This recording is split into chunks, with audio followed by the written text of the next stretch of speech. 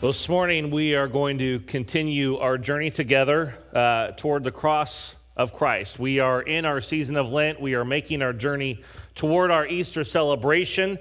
And we're going to take another look into just a small snapshot from Jesus' ministry, more specifically some of the teaching that he did with his disciples. Now, as I was thinking about this passage today, I was thinking about this. I think it's important that one of the things that we sometimes might accidentally overlook as we read about Jesus' life is that what we have in the Gospels, so in the Bible we have Matthew, Mark, Luke, and John. Those four Gospels are just a glimpse into the 3 years of ministry that Jesus conducted. Just a quick glimpse. And if you've read them, you'll know that Matthew, Mark, Luke, and John have some very similar stories. So we don't get the fullest picture of what happened in Jesus' ministry. We don't even get to see the first 30 years or so of his life. Jesus' primary focus in those 3 years that are captured in the Gospels was to train and to equip his disciples. Why? Because they were going to be the future of the church. It's important that we look at what the Gospels show us through this lens, because we have to understand what is included in the Gospels is not an exhaustive account of what happened in Jesus' ministry. It covers the essentials for us, if you will. It covers the most important things. And while it's not entirely focused on, but it is certainly centered on the idea of discipleship, which Jesus perfectly modeled for us. What that means is Jesus, those 4 books are centered on Jesus teaching and training his disciples. Those 4 books are centered on those 3 years they lived together, that Jesus worked with them, that Jesus had a relationship with them, that Jesus taught them. We know that, and we're reminded, particularly in this season that we're in right now, that Jesus' primary task was to come here as the perfect sacrifice. That was his primary task. He came here to die, to take upon himself the sins of all that had come before and all that would come. He came again to rise again and to create a pathway for us to enter into eternity with God. And that's a really beautiful thing when we consider the awesomeness of it all. What we receive as a free gift because of what Jesus has done for us is just, it's incredible. That was certainly the primary task that he was here to fulfill. But what we see really covered in the Gospels is what Jesus taught his disciples. It's what Jesus modeled to his disciples. And so we're going to look at that this morning. We're in Mark chapter 8. If you have a Bible, I encourage you to turn there with me. And I want to give you a little bit of context before we read our passage together. Mark's gospel moves very quickly. If you've read the Gospels, you may have noticed this, that Mark's gospel is a rapid fire listing of things that Jesus did in his ministry. Even the language that Mark uses sometimes just kind of creates this got to keep moving, got to keep going kind of feeling, mentality throughout the whole thing. Much of Mark's writings could really be described more as just snippets. If you go through, it's like, this is what happened here, and this is what happened here, and this is what happened here. He just keeps on moving all the way through the story. He didn't spend a lot of time, Mark, setting the stage for Jesus' life. He didn't talk about when Jesus was born. He didn't give a lot of genealogy. He just got right into it, right in Mark chapter 1. So in Mark chapter 8, he has just shared the story of Jesus feeding the 4,000. That's right, I said 4,000, not 5,000, because it happened twice. The first time, 5, second, 4. He did this 2 different times. In this story, in Mark chapter 8, Jesus had just finished feeding the 4,000. Both of these had very similar turnouts. It's a lot like my house. There were leftovers, okay? At both events this happened. So at the conclusion of that story in Mark chapter 8, Jesus says, Mark says in verse 10 of chapter 8 that Jesus left that situation. He left that feeding of the 4,000 with his disciples. He got on a boat and he went to another area. And then we pick it up there in verse 11 of chapter 8. If you have your Bibles, turn there with me. It says this: the Pharisees came and began to argue with him, shocker, seeking from him a sign from heaven to test him. And he sighed deeply in his spirit, and he said, "Why does this generation seek a sign? Truly I say to you, no sign will be given to this generation. And he left them, he got into the boat again, and he went to the other side. Now they, referring to the disciples, had forgotten to bring bread, and they had only one loaf with them in the boat. It's ironic considering what has just happened, don't you think? All this bread, they have one. And he cautioned them, saying, watch out. Beware of the leaven of the Pharisees. Some translations will say yeast, same thing. Beware of the leaven of the Pharisees and the leaven of Herod. And they began discussing with one another the fact that they had no bread. We'll talk about that later. And Jesus was aware of this. He said to them, why are you discussing the fact that you have no bread? Do you not perceive? Do you not understand? Are your hearts hardened? Having eyes, do you not see? Having ears, do you not hear? Do you not remember? When I broke the 5 loaves for the 5,000, how many baskets full of broken pieces did you take up? And they said, 12. And the 7 for the 4,000, how many baskets full of broken pieces did you take up? And they said to him, 7. And he said to them, do you not understand? Several years ago, I had the opportunity to coach some soccer for the Youth Soccer Association. I know what you're thinking. He looks like a soccer player. He dresses like a soccer player. I had never played nor coached soccer ever in my life. This is how desperate they were for coaches. I think I was coaching, I think they were 6-year-olds, and all I basically had to do was follow a set of instructions on how to run the plays, to do some basic workout stuff and so on. And I really did not know anything about soccer. Like, if this was my soccer knowledge before coaching, after coaching, we're right about here. I still am not 100% sure what's happening when I watch the game. So here I am. I'm coaching this team of like 10 to 12 6-year-olds on how to play a game that I have never, ever played. I don't know if you ever heard of this term. It's called herding cats. Anybody ever heard of that? Herding cats? I want you to just picture that for just a moment. What it would look like to herding cats. What it would look like to herd cats. This is what it looks like to coach 10 or 12 6-year-olds in soccer. It's basically the same thing. Now, I'll be honest with you, I had a great time. We made some great friends, and today I'll even see some of those kids maybe at a school function or around town, and I get hugs and high fives. That made it worth it. All the time, all the cat herding made it worth it. But if you ever worked with a group of 6-year-olds, it doesn't matter how many you've worked with, it can be a huge challenge because there are constant distractions. Sometimes there are unplanned and occasionally unwelcomed hugs. You know what I'm talking about? Oh, coach, I'm so happy to get up. There is the occasional complete loss of control over one's hands or arms. I don't know what happens, but sometimes with a 6-year-old, things just happen. They hit things, they don't even know what's going on. And sometimes, this is really one of the worst, it's when someone gets looked at in the wrong way.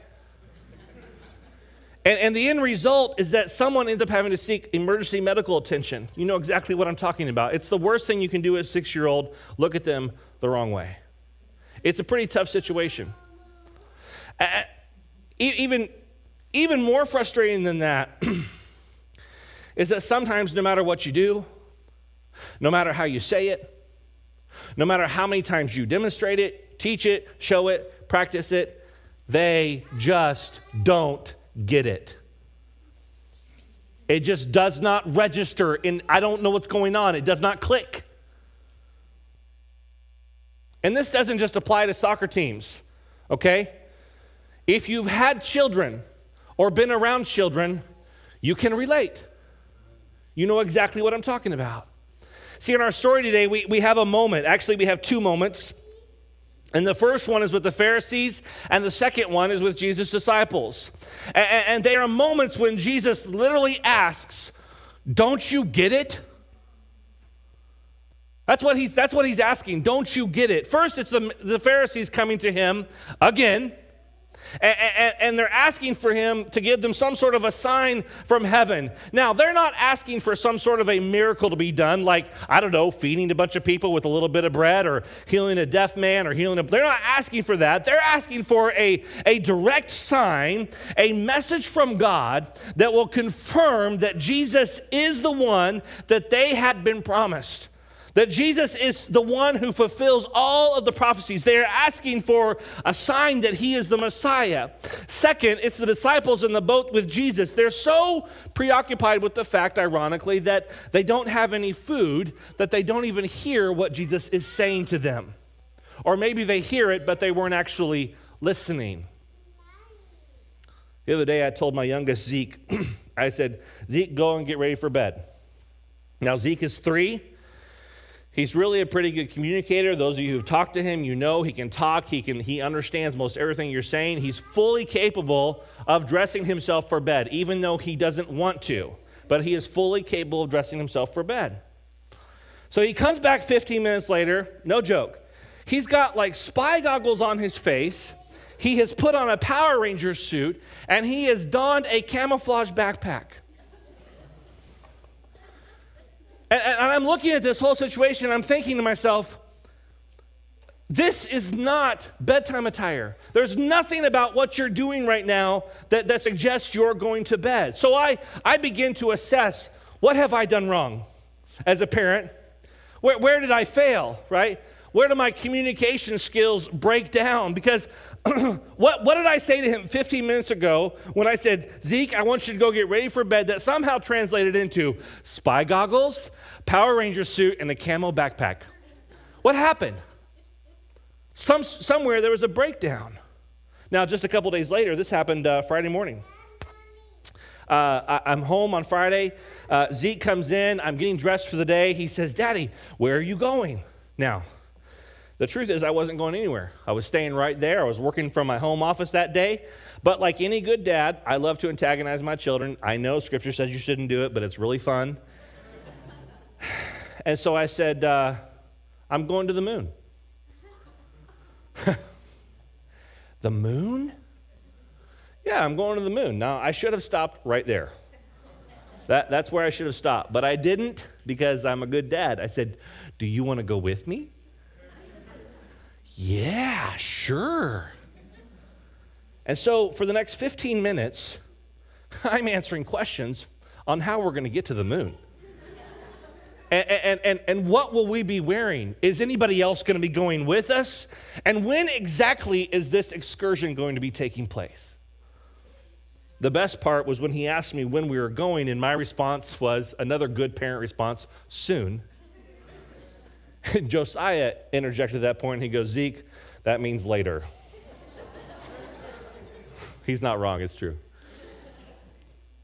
What is amazing to me in this situation is simply this. Zeke completely missed the mark when I gave him the simple instruction to go get ready for bed. But when the possibility of going to the moon was brought up, there was hardly anything I could do to shake his focus. He was so intent on finding more answers to this potential fantastic journey to the moon. The Pharisees that demanded a sign from heaven regarding the validity of Jesus, they were not there to try to back him up. They were trying to disprove him. They were trying to discredit him. They were doing everything they could to discredit him as a teacher, to discredit him as a rabbi. And they had already seen him do some pretty incredible things.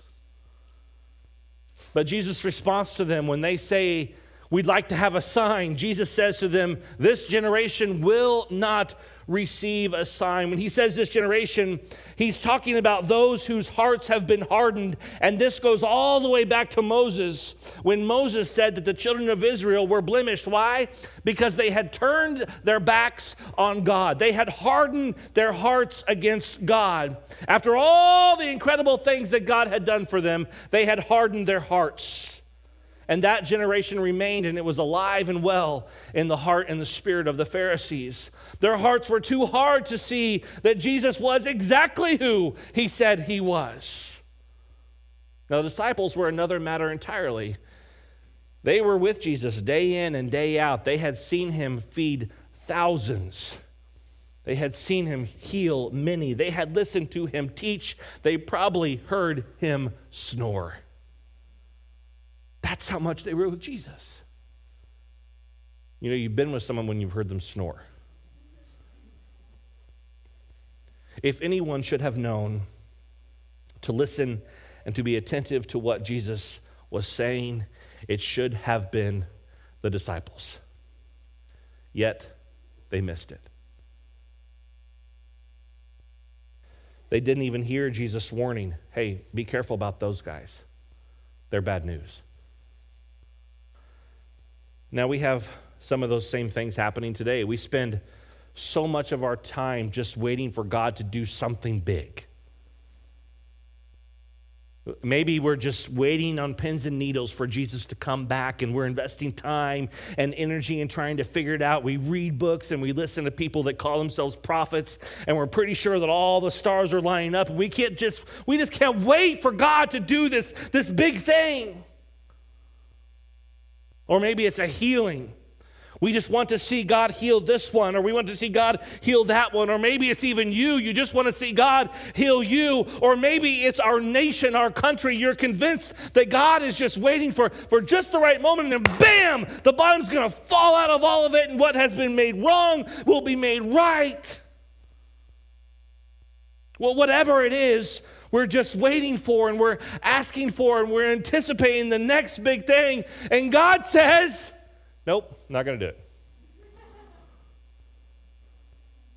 I'm not doing it. Why? Why, God? Why won't you do this big thing? Why would you keep this from happening? Why don't you show us a sign? Why don't you knock our socks off? God says, because your heart is hard and isn't even in the right place. Do you want me to come back because you long to see me, or because you're tired?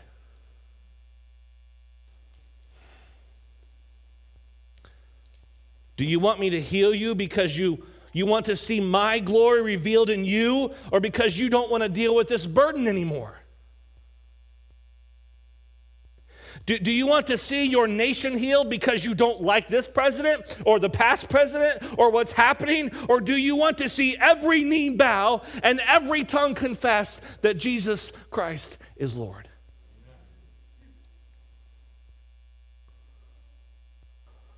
So often our motivation is like the Pharisees. We just want to know what's in it for us. We're just like the psalmist. He said, they are a people who go astray in their heart, and they have not known my ways. Or perhaps we're a little bit more like the disciples. Admittedly, Jesus was even more frustrated with them. He was more exasperated with them. The simple instruction he gave to them was this: watch out for these guys. They are dangerous. They are trouble. And their response was equally profound. Which one of you morons forgot the bread?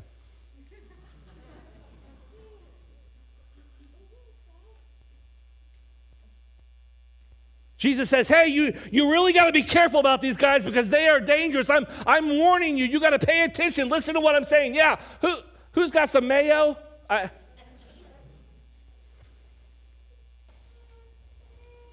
Just think for a moment. What are the things in your life, perhaps in the church, that we allow to distract us from what Jesus is telling us?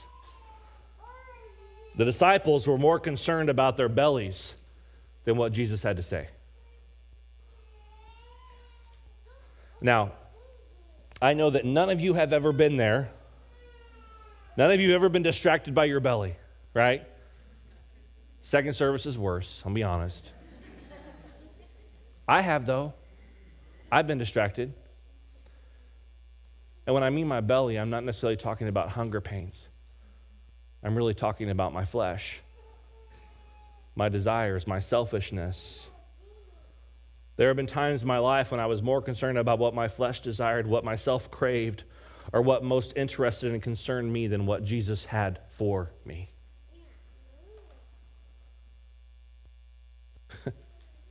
Jesus' response to them in this moment, why are you even talking about bread? Don't you get what I'm saying to you? Don't you understand? Is your heart that hard? Don't you hear me? Don't you see the things that I'm doing? Don't you get it? Sometimes we're like the disciples in that we're so consumed with whatever is right in front of us or whatever is of the most immediate concern to us that we are missing what God is doing. We do not hear and we do not see. The season of Lent that we find ourselves in right now is intended to be a season of preparation. But it's not just preparation for an event. It's not just preparation for a day. We might sometimes make the mistake of saying that Lent prepares us for Easter, but Lent is far more than that. Lent is preparing us for every day of our lives and our walk with Jesus, because Lent is about stripping away whatever it is that keeps us from hearing and seeing as we should. Lent is about removing our desires and our cravings for the big stuff so that we can see all the stuff. Lent is about softening our hearts as we make intentional sacrifices so that we can receive what God has for us. Not just on Easter weekend, but every day. Lent is about cleansing from our lives the things that can corrupt us and can poison our hearts and keep us from seeing who God is for us. When Jesus says in Mark 8 to be aware of the leaven or the yeast of the Pharisees, this is what he's saying. It doesn't take much to ruin a good thing.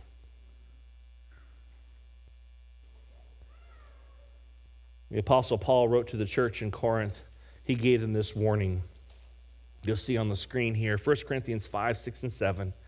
It says, do you not know that a little leaven leavens the whole lump? What Paul is saying here is this little bit of leaven or yeast, it may be a very small thing, but it makes a huge impact.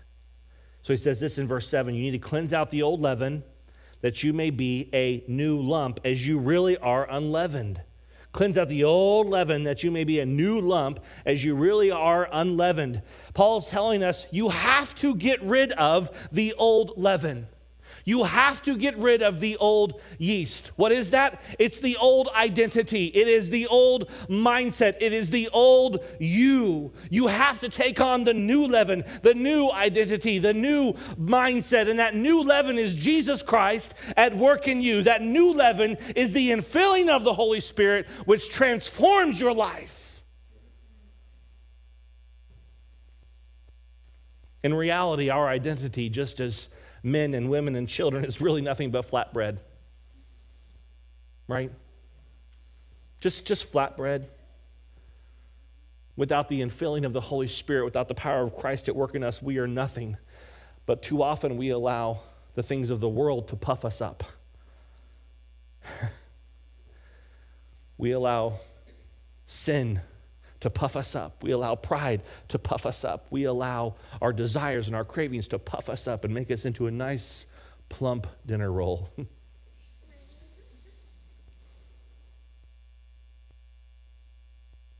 But God says, I just want you to be simple. I want you to be genuine. I want you to be without pride. You may have entered into this season of Lent or any season of your walk with God with great expectations. You are primed and you're ready to see something spectacular. And that's not altogether a bad thing, because God has done and continues to do some incredibly amazing stuff. But God is not the greatest showman. Okay? He doesn't come here to knock your socks off. That's not why God comes. That's not why God is interested in you. He's not interested in what can I do to just blow your mind. He wants to have a relationship with you. That's what he wants. But sometimes I think that we listen to me, we overvalue God's power to do amazing things, but we undervalue his power to change our lives. Hear what I'm saying? I'm not saying that God is limited in some way or that he can't do really big things, because he absolutely can. What I am saying is that we sometimes place all of our emphasis on the big things God can do or might do and that we hope he will do, but we miss why Jesus came in the first place. And it's really simple. Luke 19, he came to seek and to save the lost. Did Jesus do amazing things? You bet he did. Jesus did some pretty cool stuff. You should go read about it. This is actually a pretty cool book. There's some incredible things that happen in here. Get yourself an illustrated version if it makes it easier. More pictures, less words. I don't know. Jesus raised people from the dead. Whoa! He raised people from the dead. He gave sight back to people who were blind. He gave hearing back to people who could not hear. Jesus turned water into wine. And all of these things are amazing, and they're hard for us to even fully understand. But all these things, none of these things compare to the greatest miracle of all. Do you know what that is? The greatest miracle of all. Do you know what that is? It's that Mike gave his life to Jesus. It's that Amanda gave her life to Jesus. It's that Tim gave his life to Jesus. And Frank, that's an amazing story. Frank gave his life to Jesus. I mean it, and you know it. I'm not making fun of him. It said Julie gave her life to Jesus. And Katie gave her life to Jesus. And Matt gave his life. That's what's so incredible about this story. Who cares about people being raised from the dead and people getting their sight restored and being able to hear again? God can change your life. Oh, man. As you continue this journey, both in these days of Lent, but also in your everyday walk with Jesus, I want to encourage you with this morning. Don't let your focus be solely on the big things, okay? Don't be like Zeke. Dad, when are we going to the moon? What do I have to wear? Who's going with us? How are we going to get there? Don't let your focus be strictly on the big things. Make your prayer that God would give you eyes to see and ears to hear what he is doing in the details. When God says, Zeke, go get ready for bed. Okay, I can handle that one. That's easy. That's really simple. I know that instruction. I've heard that before. Or maybe when God says to you, hey, be careful about those guys. They are bad juju. That's not a very good illustration because they were Jews. They're bad. Erase that one from the video. They were bad news. That's a better way of saying that. Listen, you get several mulligans as a pastor. That's one of mine.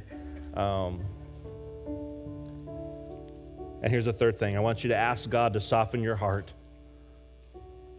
Soften your heart to what he is doing and what he is saying for you and for all of those who are around you. Because more often than not, it will be that still small voice that says something like, watch out for those guys, they're bad news.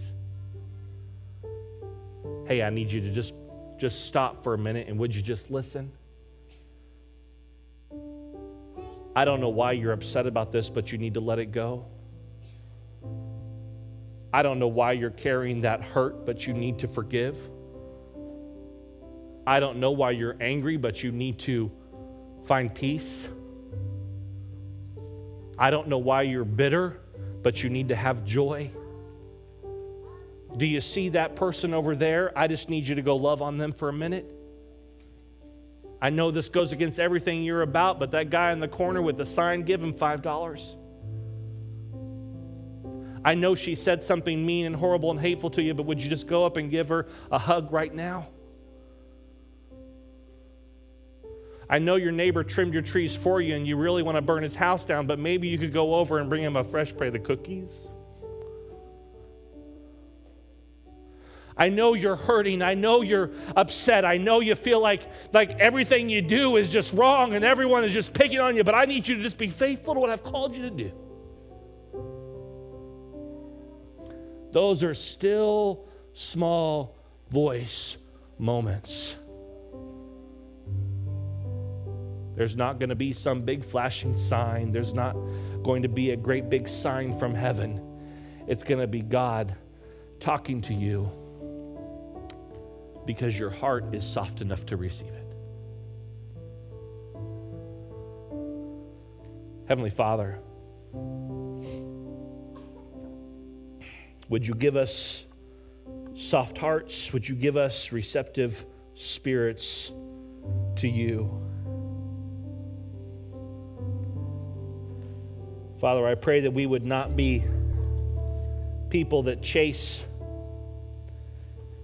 big, grand things from you, but that we would be people who have learned to be still and to be quiet and to hear you speak to us and to guide us each step. Father, would you teach us your ways, that we would rely on you and your faithfulness. Would you give us an undivided heart that we might fear your name. In Jesus' name, amen.